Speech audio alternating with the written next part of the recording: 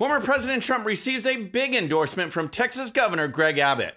Javier Milei stuns the left by winning the presidential election in Argentina. Plus, House Speaker Mike Johnson begins the release of January 6 footage. All that and more. I'm Bobby Eberle. This is a 13-minute news hour. God bless the United States of America.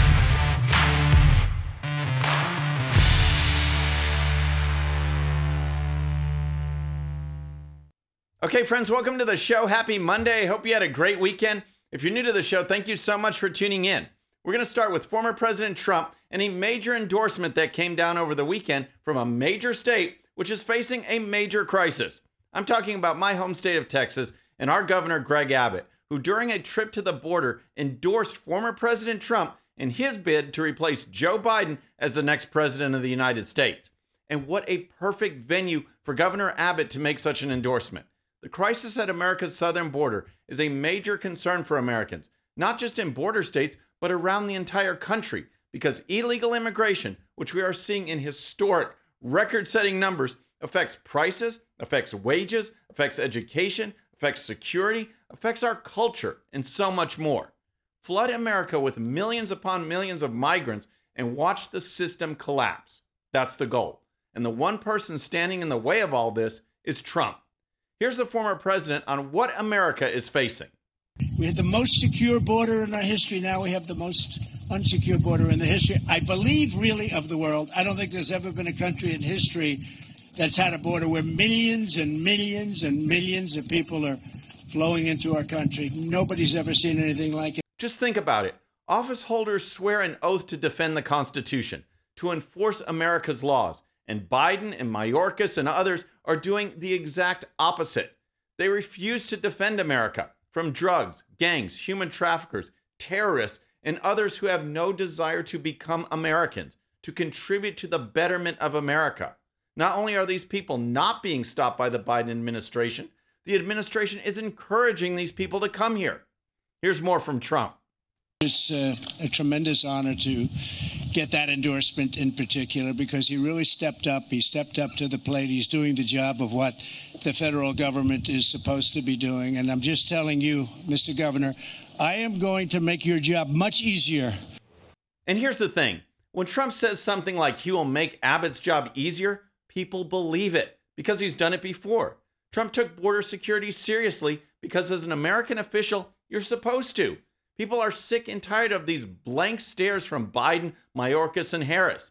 These people won't even admit there's a crisis. They just stare off into space, betting that the American people will be swayed into voting for them. But now, the political landscape is different. People have been living under failed policies on issue after issue, and when they see the fallout from Biden's open borders, they are realizing that addressing the border should be one of the president's top priorities. A recent Fox News poll also found that 69% of voters are either very or extremely concerned about border security. Mike Pompeo was on with Maria Bartiromo yesterday, and he also pointed out that it took Hamas over a year to plan their attack on Israel, and those very plans could be happening inside our country right now. This endorsement from Governor Abbott won't really change Trump's poll numbers. He already has a commanding lead. But what it does is remind people that there is an issue that they care about deeply. That's border security. And you had Trump that was doing something about it, and Biden who isn't. Those kinds of contrasts are something the Biden team can't counter. And that's why their only fallback is to label Trump and his supporters as extremists. Dividing the country is their only tactic. It is the playbook of the left, and the American people are rejecting it.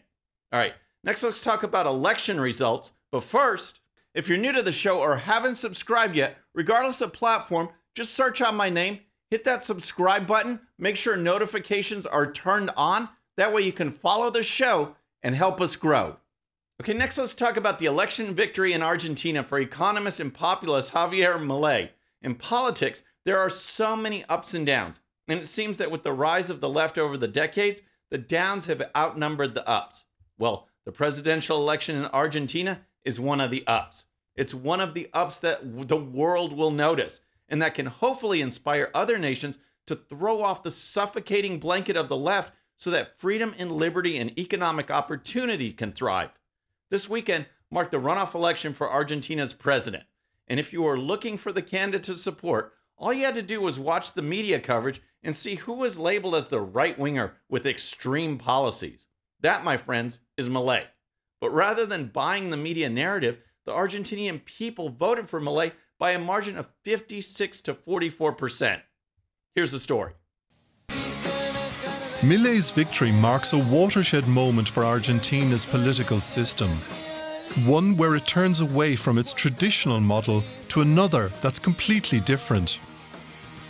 In his victory speech, Milei pledged to reverse Argentina's economic decline with radical change. See what I mean? There's not a story out there about Milei that doesn't have words like radical or extreme, and yet he won by a double-digit margin. We are seeing that sentiment growing in America too.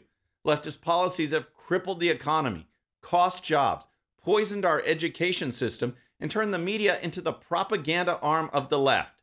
It's more than past time for a change. Here's more. The situation in Argentina is critical. The changes our country needs are drastic. There is no room for gradualism. There is no room for lukewarmness. There is no room for half measures. Milei's policy program, if implemented, could lead to the closure of Argentina's central bank, the replacement of the peso with the US dollar, and Argentina turning its back on its main trading partners, Brazil and China. Yes, yes, and a triple yes. These are the kind of allies America wants and needs. Make no mistake, China, with its communist leadership, has been way ahead of the game in trying to build coalitions and alliances meant to spread communism and attack the West. America is the check on global communism, which leads to the destruction of nations and the suffering of people. America needs leaders like Milei, and we should do everything we can to help ensure his success, because the left is ready to swallow up nations at any opportunity. Also, closer to home, there was a sweep of elections in Louisiana for the Republican Party. Just as Virginia was being painted as some sign that Democrats are on the rise, the GOP scored big in the Louisiana elections and now hold all statewide offices for the first time since 2015. As reported by the Epic Times, statewide runoff elections were held on Friday, and Republicans won races for Attorney General, Secretary of State, and State Treasurer.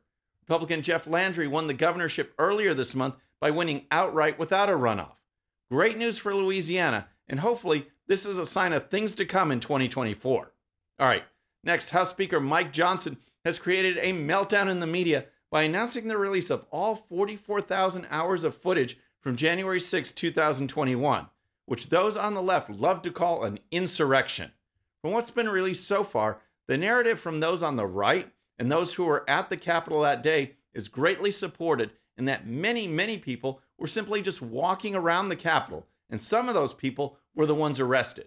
We also see law enforcement officials engaged in very suspicious behavior, and those officials must be held accountable.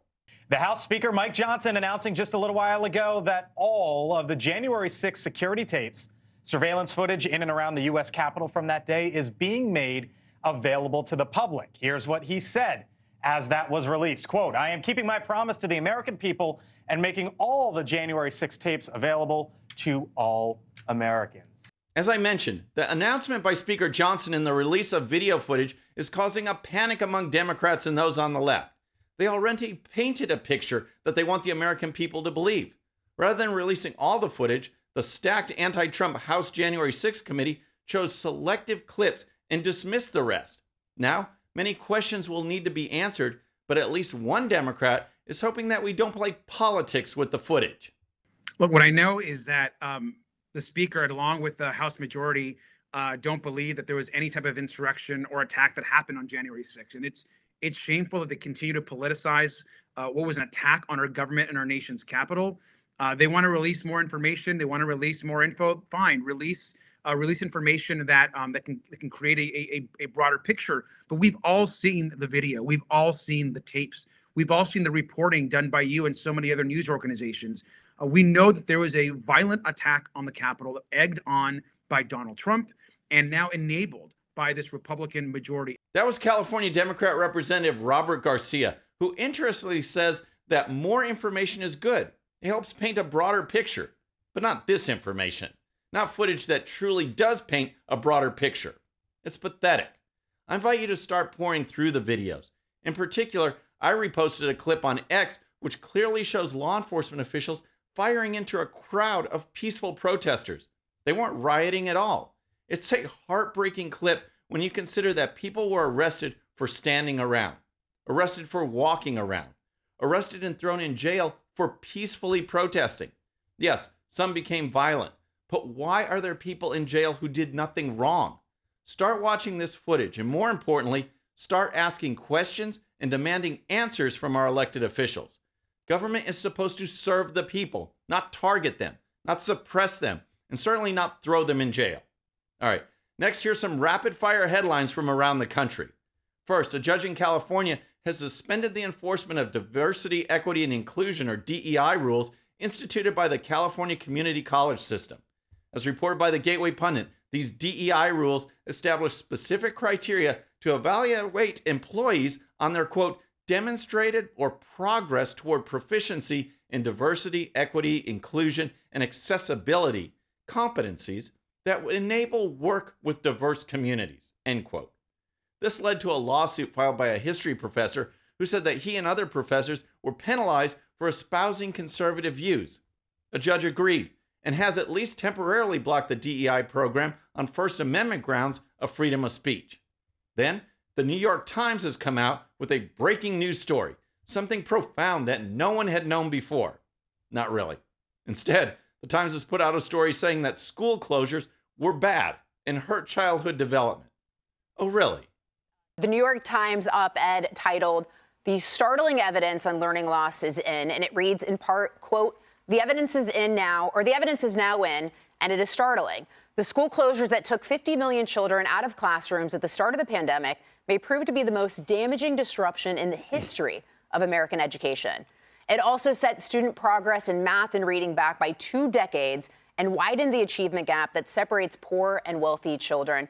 Wow. Nothing like stating the obvious. There's nothing new here. We knew the science. We knew the facts about children and COVID. And yet through authoritarian practices, schools were shut down and everyone suffered.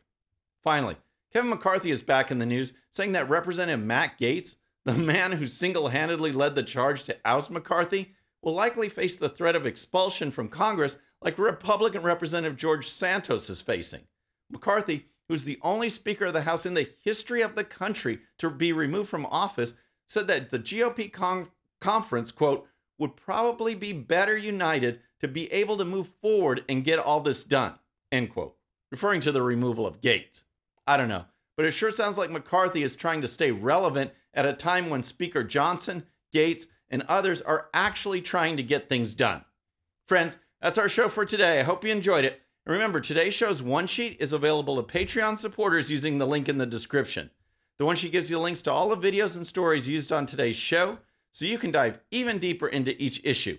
And with that, and the holidays, our next show will be Monday evening at the usual time. Until then, I'm Bobby Eberle. This is a 13-Minute News Hour.